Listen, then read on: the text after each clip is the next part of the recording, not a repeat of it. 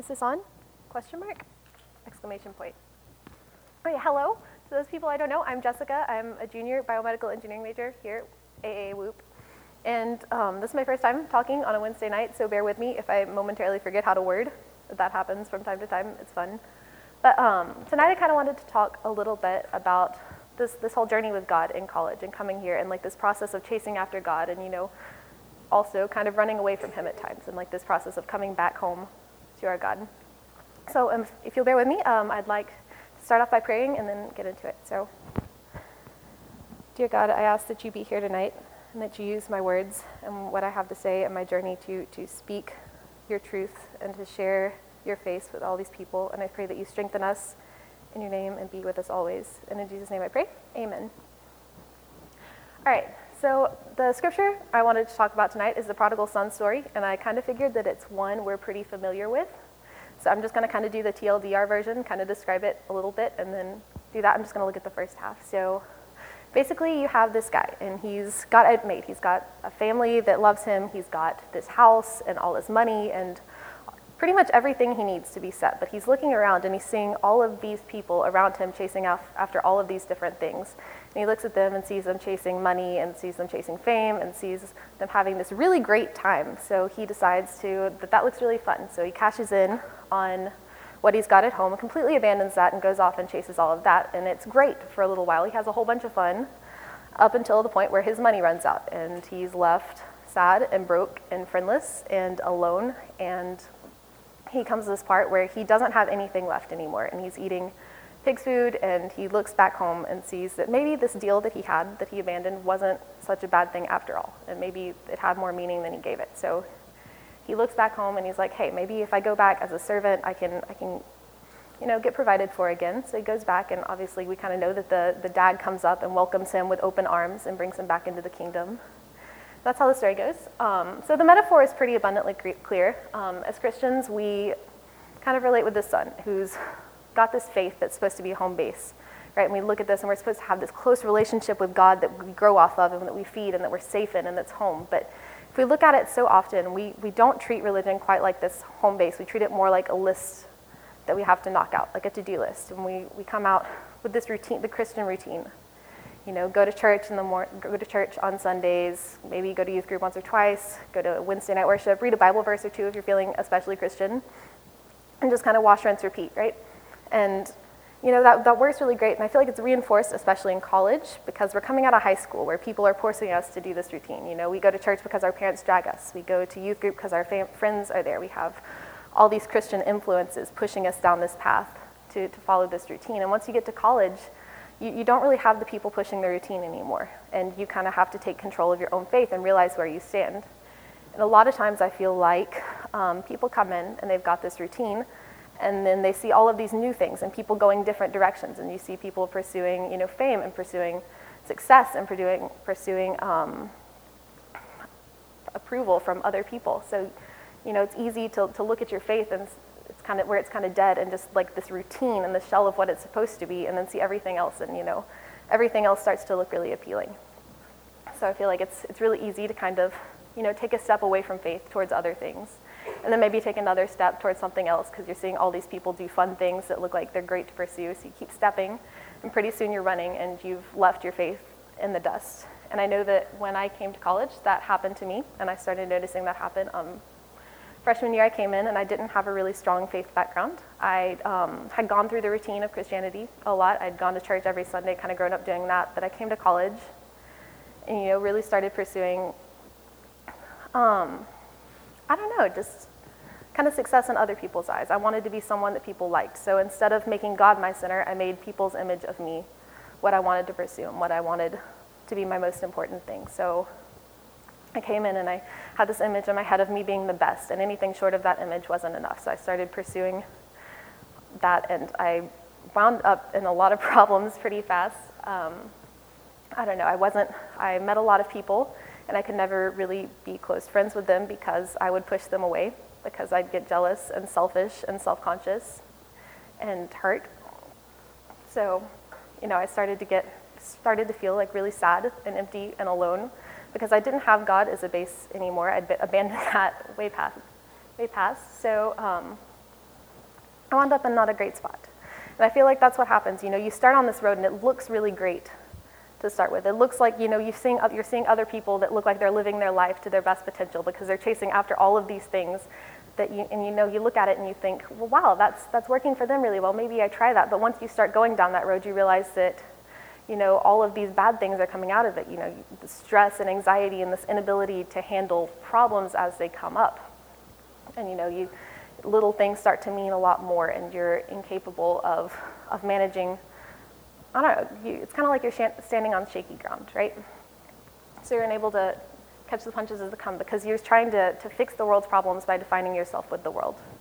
You're putting all of your worth and all of everything that you're pursuing on something that's in this world instead of in something that's bigger than it. So you lose the higher definition. And I noticed that in my own life. The more I chased after people's approval, the more empty and broken I got. I started to get really stressed and have panic attacks quite frequently. And I don't know, a lot of little things started to pile up. I got really stressed with schoolwork and then started taking more hours and started having more stuff come up. And it just felt like I wasn't able to handle any of it. And, started putting myself into worse and worse situations, trying to get the self-approval that I was going after for. And it just kept not panning out until I felt like I really didn't have anything left. And I feel like that's a point you have to come to when you abandon God. Come to this point where you've been chasing after something and you're so far from this faith that we're designed to have inside of us that you hit a point where you just can't go anymore and where the world just kind of slams you down and you're left staring at rock bottom.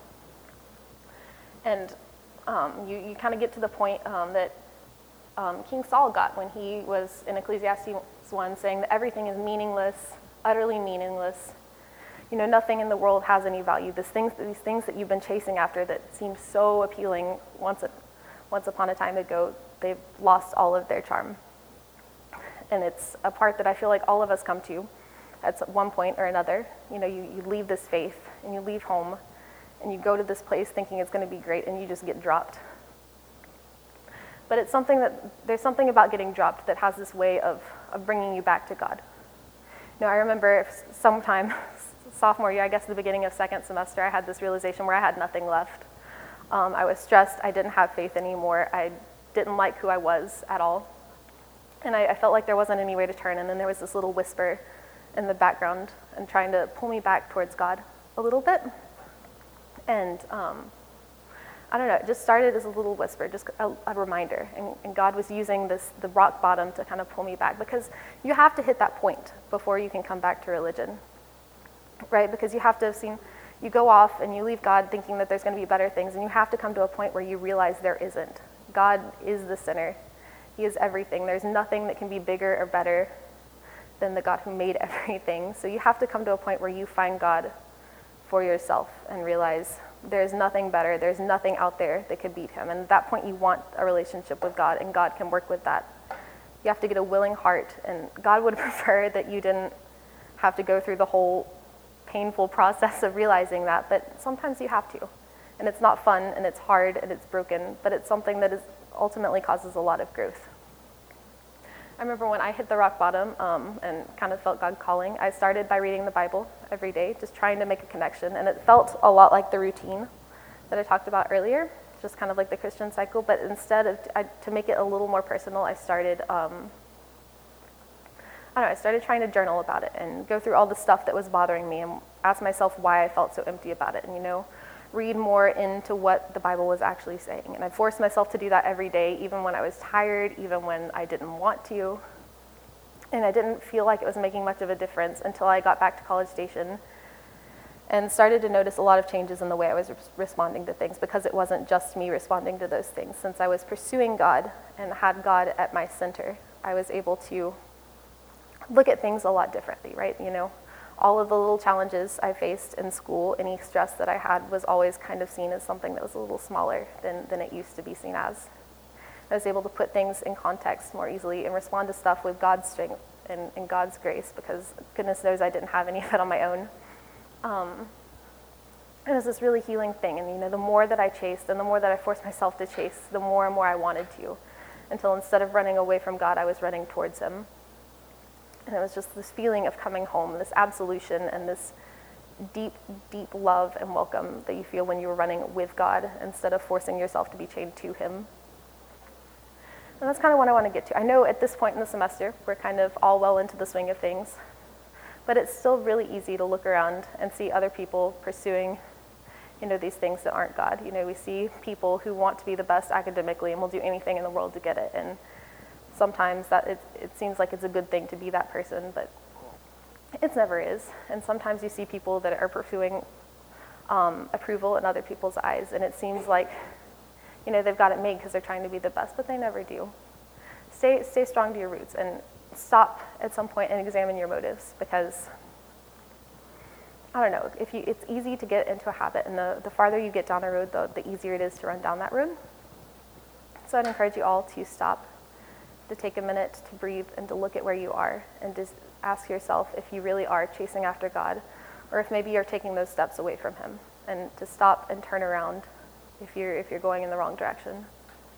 And my prayer for you all tonight is that we can go through the semester chasing God like we're supposed to be, and encouraging others to chase God like we're supposed to do as Christians, and just encourage each other. And if you ever need anyone to talk to, this is a great place to have someone to help you along with your Christianity and to push you in the right direction.